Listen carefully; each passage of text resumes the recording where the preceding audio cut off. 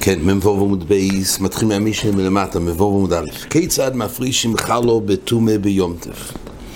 אז רש"י אומר כך, מדובר פה שהאיסה נטמאת, עכשיו, איסו טמאו, שוב אין חלו ניטלס ממנו ראוי לאכילת כהן.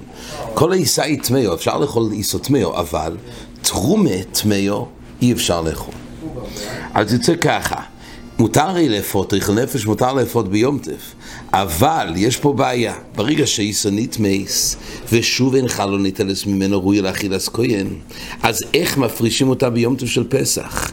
הרי יש לו בעיה, לאפות אותה, היות וחלק ממנו לא ראוי לאכילה, אז יוצא שהוא אופל שלו לצורך אכילה, אין נטל של ריח נפש.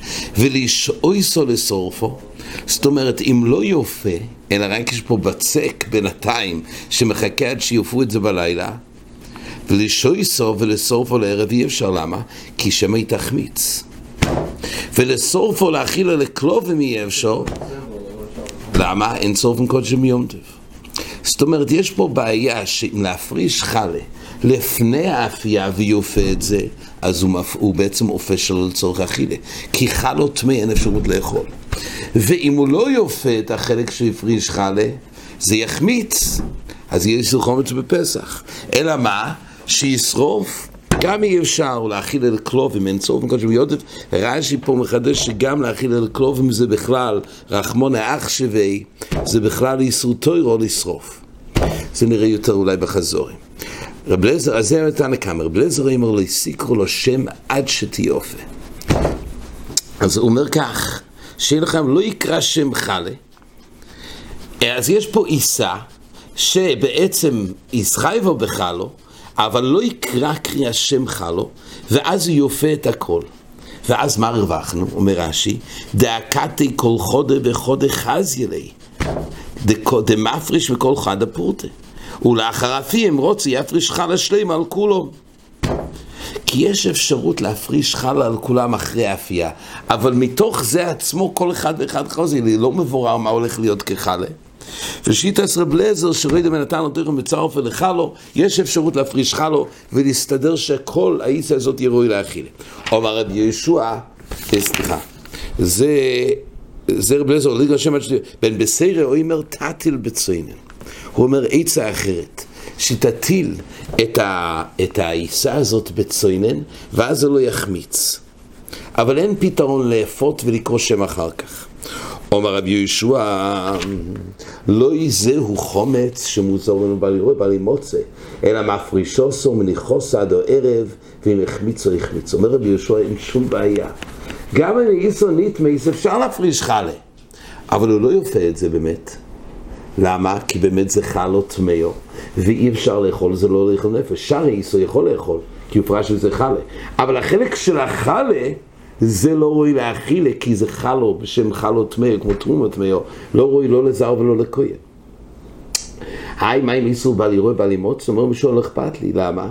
לא יזהו חומץ שמזור בעל ירוי בעל אימוץ, אלא מפריש מניחוסו. למה אומר רש"י? תלאו דידיהו, לאחר שקורא שם, זה כבר שייך לשבט כהנים, וזה מילא שייך למיעוט של חוי אתה רואה, וזה אילה של חו ולא של חברך. דאקתי לא ימעת לי עד כהן. ממילא, אם זה היה מגיע לי כהן פרוטי, זה היה של חבר. פה זה שבט כהונה בכלל, אז זה יתמעט משלחו. ממילא לא אכפת לי שיהיה פה חלוס חומץ, שנמצא גם אם זה יחמיץ. לכן לפי רבי יהושע, אמנם לאפות אין פה מתיר מצד אחד, כי למעשה זה לא רואי לאכול נפש. אבל גם לא צריך להטיל אותו בצוינן, כי לא אכפת לי שזה יהיה חומץ, כי זה חלה של שבט הכהן. ותגמור עליהם בטבע הסנוי כמפליגים. יש הרי מחלוקת פה תנועים, הם חיישינון, לאיסור של חומץ, של בעל הירוי, בחומץ של שבט הכהנים. יכולים לראות מה המחלוקת, רב לזר סבר טבע הסנוי מומן. היסוד של טבע הסנוי זה כך, גם אם החלה והתומס ומייזר, הכל שייך לשבט כהונה, אבל התורה נתנה זכות לביילים לתת את זה לאיזה כהן שירצה. הזכות הזאת נקראת טבע הסנוי, כי הרי בזה שהוא נותן לאחד שיש לישראל, הוא יכול לתת לכל כהן שירצה, וליטול דובר מועט מאוי אבוי של כהן, בשביל שייתנו לו. יש לו אפשרות לעשות רווחים, זה נקרא תחיבה סנוי.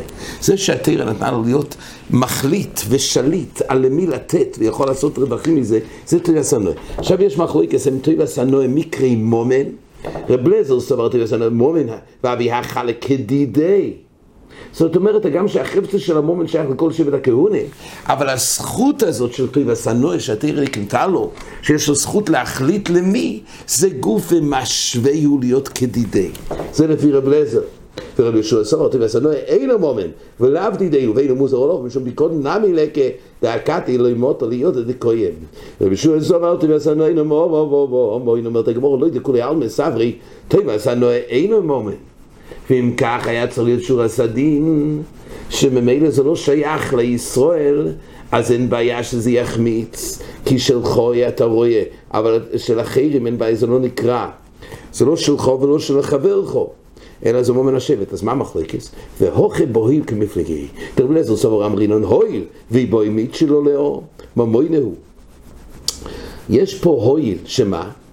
היות ויש לו אפשרות להישאל על החלה, ואז זה יחזור להיות תבל, ויש דידי, זה לא מוחלט של מומן השבט. יש אפשרות עדיין להחזיר את זה למצב הקודם, זה יהיה מומן דידי, זה נקרא הויל, ויבוי מיטשי. כי על כל נדר והקדש ותרומה, הקודש באמירס פר מרש"י, יש מושג של שיילה לחוכם. כל עניוני הפלואה שחלים בדיבורוי, כי יפרש בדיבורוי, יש איזה תירה שיילה. שיילה זה לא דווקא על נדורים, גם על הקדש וגם על חלה, יכול להישאל אצל כהן. למה? כל דבר שקודש וקדוש הספה יכול להישאל לחוכם ולעקל דיבור, אומר רש"י, הילקוך ממוינהו ועוברלהו. עצם זה שיש לו צד, הויל זה משהו תיאורטי.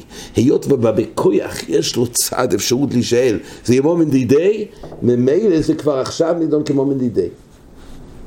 אומר רש"י, מלאכת ספיוסו נמי זה לפי רב לזר. אז לכן לפי רב לזר לא עובר על בעל ירוי, לכן הוא עובר בבעל ירוי בעל ימוץ. זאת אומרת, יש פה בעיה של חומץ, כי זה נידון כדידי. מוסיף רש"י, ומלאכת ספיוסו נמי ביונטף, כי לא יקראו לו שם, אף לגב די כחודד או לחזי. משטר, דכל חד וחד, יקראו לבאים, עליו חלו. אומר רש"י, שבסדר, הוא סובל זה הויל דידיהו. ואם כך, כשרב לזר אמר, לא תקראו לו שם עד שתיופל, למה? כי זה דידי. אבל גם אם זה דידי, אבל עדיין היתר על האפיה, אומר כך, מלאכת ספיוסו נמי ביונטף, כי לא יקראו לו שם, אפילו שיש פה אחד שלא יחזי. בכל אופן, יש פה היתר של כל חוד ואחד, אפשר לומר, זה לא זה החלה. וגם אם וינמי קורא לו שם, מצי למייפה לי, הוי ובוי מיט שלו, אז לכן אומר רש"י שעדיף שתאופה קודם משום רווח דמילסה, כל כמה דאב של המייבת שפר ולא שום הוי יניח למייבת. זאת אומרת, רש"י אומר, אז אם כך, מה בוער? הרי רב לזר אמר כך, לא תקראו לו שם עד שתאופה. הרי לפי רב לזר, הרי גם אם יקרא שם, הרי יש עדיין הוי. רק הוא מסביר רש"י, שלמעשה עדיף להסתדר בלי להגיע להוי. תאיסס מביא גם את הרש"י, יקשור קונטרס, אם כן יקראו לו שם, ואחר כך תאופה משום הויל. אותו הויל שעשה את זה לדידי, שיעבור בבעל ירואה, אז ההויל יכול לעזור, שגם אם יקרא שם, ואחרי זה תאופה, זה עדיין דידי, איבוי מיטשי. על זה, רש"י אמר, היות אפשר להסתדר בלי הויל, אין להסיס על ידי הויל. הויל זה מצב שבדיעבד זה נרחיב יותר בחזור בעזרת השם. כל פעמים רב לזר סובר אמרין על הויל, ואיבוי מיטשי לממוינהו, ורבי ישוע סובר לא יאמרין על הויל. ישוע סובר לא אומרים הויל, וממילא זה נידון כמומן של הכהנים, והויל לא מחשיב את זה לדידי. אומר רש"י, הילקוך על חימוצו אינו אויבר, אבל על פיוסו אויבר, די כחודד או לחזיה. על חימוצו לא עובר, למה? כי זה שבט הכהנים. אבל על הפיה, יש פה אחד ברור, שלא יחזיה להם, לכן אין אפשרות. אומרת הגמורה, עכשיו זה מחלוקת, זה נידון גדול בכל הלכסיום, זה מחלוקת יסודית, זה בעצם נידון מפורסם מאוד בכל עירוב תבשילים, זה בעצם בנוי על הסוגיה הזאת. איתמור, הויפה מיונטף לחוי. הרי אנחנו יודעים שהתורה התירה לבשל ולאפות אוכל נפש לצורך יונטף. מליל יום טף ליום טף, אפשר.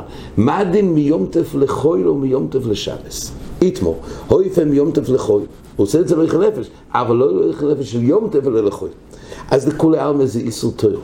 רק רב חיסדא אמר לויקה, יש פה איסור תוירו. בשבס יש סקילה, אבל ביום טף יש מלכס. אז איפה ביום טף לחויל, רב חיסדא אמר לויקה. רבי אמר אינו לויקה. רב חיסדא אמר לויקה, לא אמרים נוהל מקלי באורחים. חוזי לי. לפי רב חיסדא, עד כמה שמחשבתו היה לצורך חול, אז יש פה בישול או אפילו של איסור תוירו, כי זה לא בכלל היתר של איכל נפש. אך אשר יוסה לבד היו יאכל, אז זה לא בכלל היתר של איכל נפש, עוד רדימה שעובר עליו ביום טף של מלוך, יש מלכס. אז לא אומרים הועיל. ורבי אמר אינו לויקה, אמרים לו הועיל. רבי אמר יסוד, אפילו שכוונוסי לאפות מיום טף לחויל, אבל הרי היות וזה הוילו מכלי אורחים, והאורחים באופן תיאורטי יכולים לאכול מזה, זה לא נקרא שזה מבושל מיום טף לחויל, זה מבושל ליום טף, כי יש אפשרות שאורחים יאכלו מזה. ממילא בחיי גוונה זה נקרא אוכל נפש. זה חידוש שהויל. החידוש הגדול פה, אף על פי שלהם מחשבתי לכך, אבל היות ומצד מייסוף ייתכן שזה רוי ליומוי, ממילא בזה אומרים הויל, הויל מכלי אורחים. כן, יש שאלה מאוד מעניינת של תייסס פה, שאם כך בכל שבס נגיד הויל ואפשר, זה רוי לחויל שיש בו סכונה. ככה תייסס מאיר פה. תייסס בשורה האחרונה של תייסים בעמוד, ואם תוימר, היא אמרינן הויל, אם כן ביטלת כל מלאכת שבס, הויל ורוי לחויל שיש בו סכונה. כל מלאכת שבס לא יתחייב, למה? כי מצד המייס זה רוי לחויל שיש בו סכונה.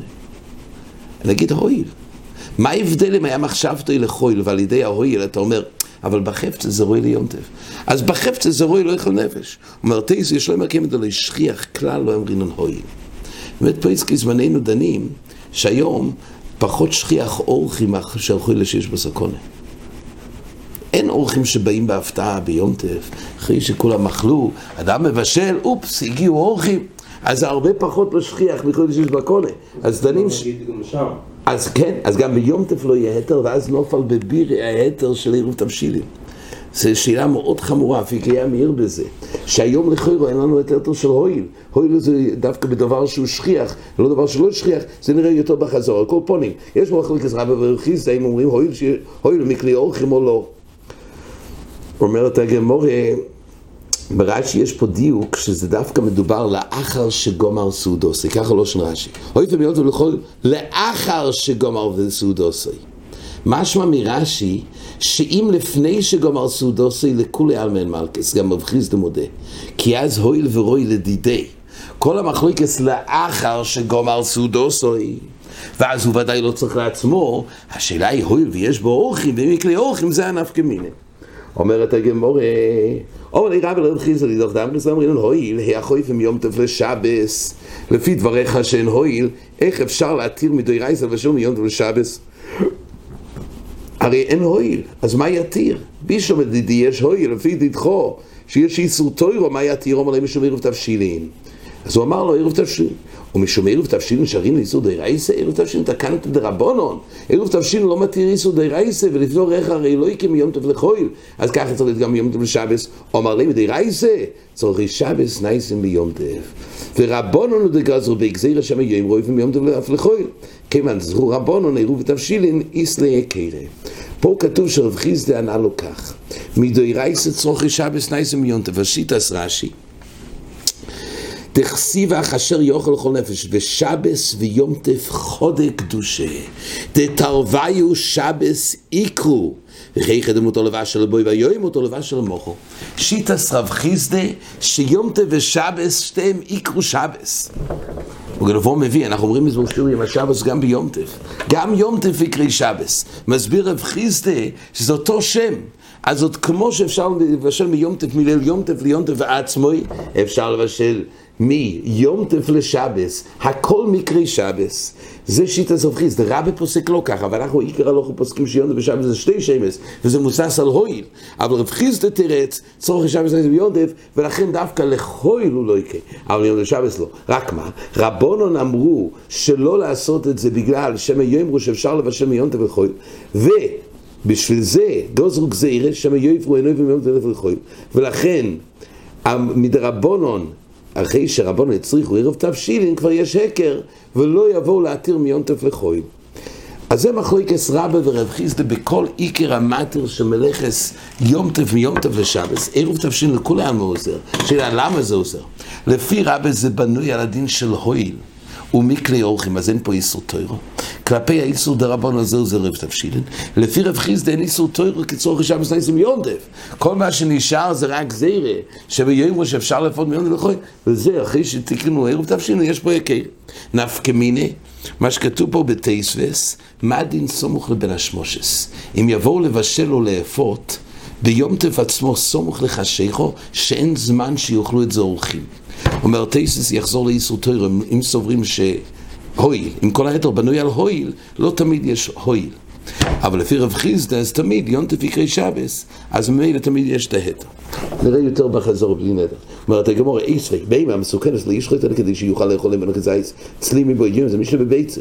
בהמה שהיא מסוכנת ביום טף, כתוב כך, הוא בעצם רוצה רק שלא ייפסד, הרי אם היא תמות, היא תהיה נבלה. הבשר שווה הרבה. אז מה הוא רוצה? הוא רוצה לשחוט לפני שזה תמות, אבל הוא לא צריך לאכול, הוא כבר אחרי אכילה. מה הוא יעשה? בהמה מסוכנת לא ישחוט, אין לו התר שחיטה, כל ההתר של מלוכס דווקא לצורך ריחון נפש, לא לצורך הפסד, לא ישחוט אלא כדי שיוכל לאכול ממנו כזית צלים מועדים, דווקא באופן שיוכל עדיין להספיק לאכול כזית מועדים, אז השחיטה היא לצורך אכילה, אבל צריך להיות לו תכלית כדי שיהיה אפשרות לאכול. אומרת הגמרא, יוכוי לאכול אף על פי דלא יבוא למיכל. פה פקרת, מדייר כדי גמור, מספיק מה שהוא יכול באופן תיאורטי לאכול, אפילו שהוא לא צריך לאכול בפועל. צריך שיהיה שיעור זמן כזה, שיהיה ראוי לאכול ביום טף עצמו, זה כבר מגדיר את זה לשחיטה לצורך ריחון נפש, ולא שחיטה לצורך הפסד. הרי אין כזייס בו ולא שחיטה. ולכן די בזה שצריך שיהיה ראוי לאכול כזייס מבויד יום. אז הבהמה המסוכנת הזה, הרי שחיטה כדי לא להפסיד את הבהמה ולאכול את זה מאחוריו זה אין היתר, כי זה לא נקרא צורך ריחון נפש ביום טף עצמו. מה האפשרות שכן מותר לשחוט כדי להציל את המסוכנת? זה דווקא באופן שזה ישמש אותו להאכיל ביום טף עצמו. מתי זה מספיק שיש שיעור לאכול כזייס, אבל לא צריך שיוכל בפועל. אז אומרת הגמרא שאומרים הויל וראוי לאכול בחפצה, די בזה כבר להחשיב את זה לצורך ריחון נפש. אז רואים שאומרים הויל. בישום דדיד אמרי הויל ויבוי למיכל מצי אוכל, משום הוכי ישחוט. אלא דידוך דאמריס לאמרין על הויל, אמה ישחוט. הרי אתה צריך שזין בוסו מחשבתוי, לפי המטרה. לא מספיק מה שבעצם זה ראוי. הרי למעשה, למה זה מספיק מה שזה ראוי? הרי לא אומרים הויל. אומר לי משום הפסד ממוין הוי. הפסד ממוין התירו גם אם הוא לא אוכל בפועל. שאל אותו משום הפסד ממוין לשרינו יסודי ראי זה. אומר לי אין משום הפסד ממוין גומר בליבו לאכול כזייס. ואי אפשר לכזייס בו לא ישחיתה.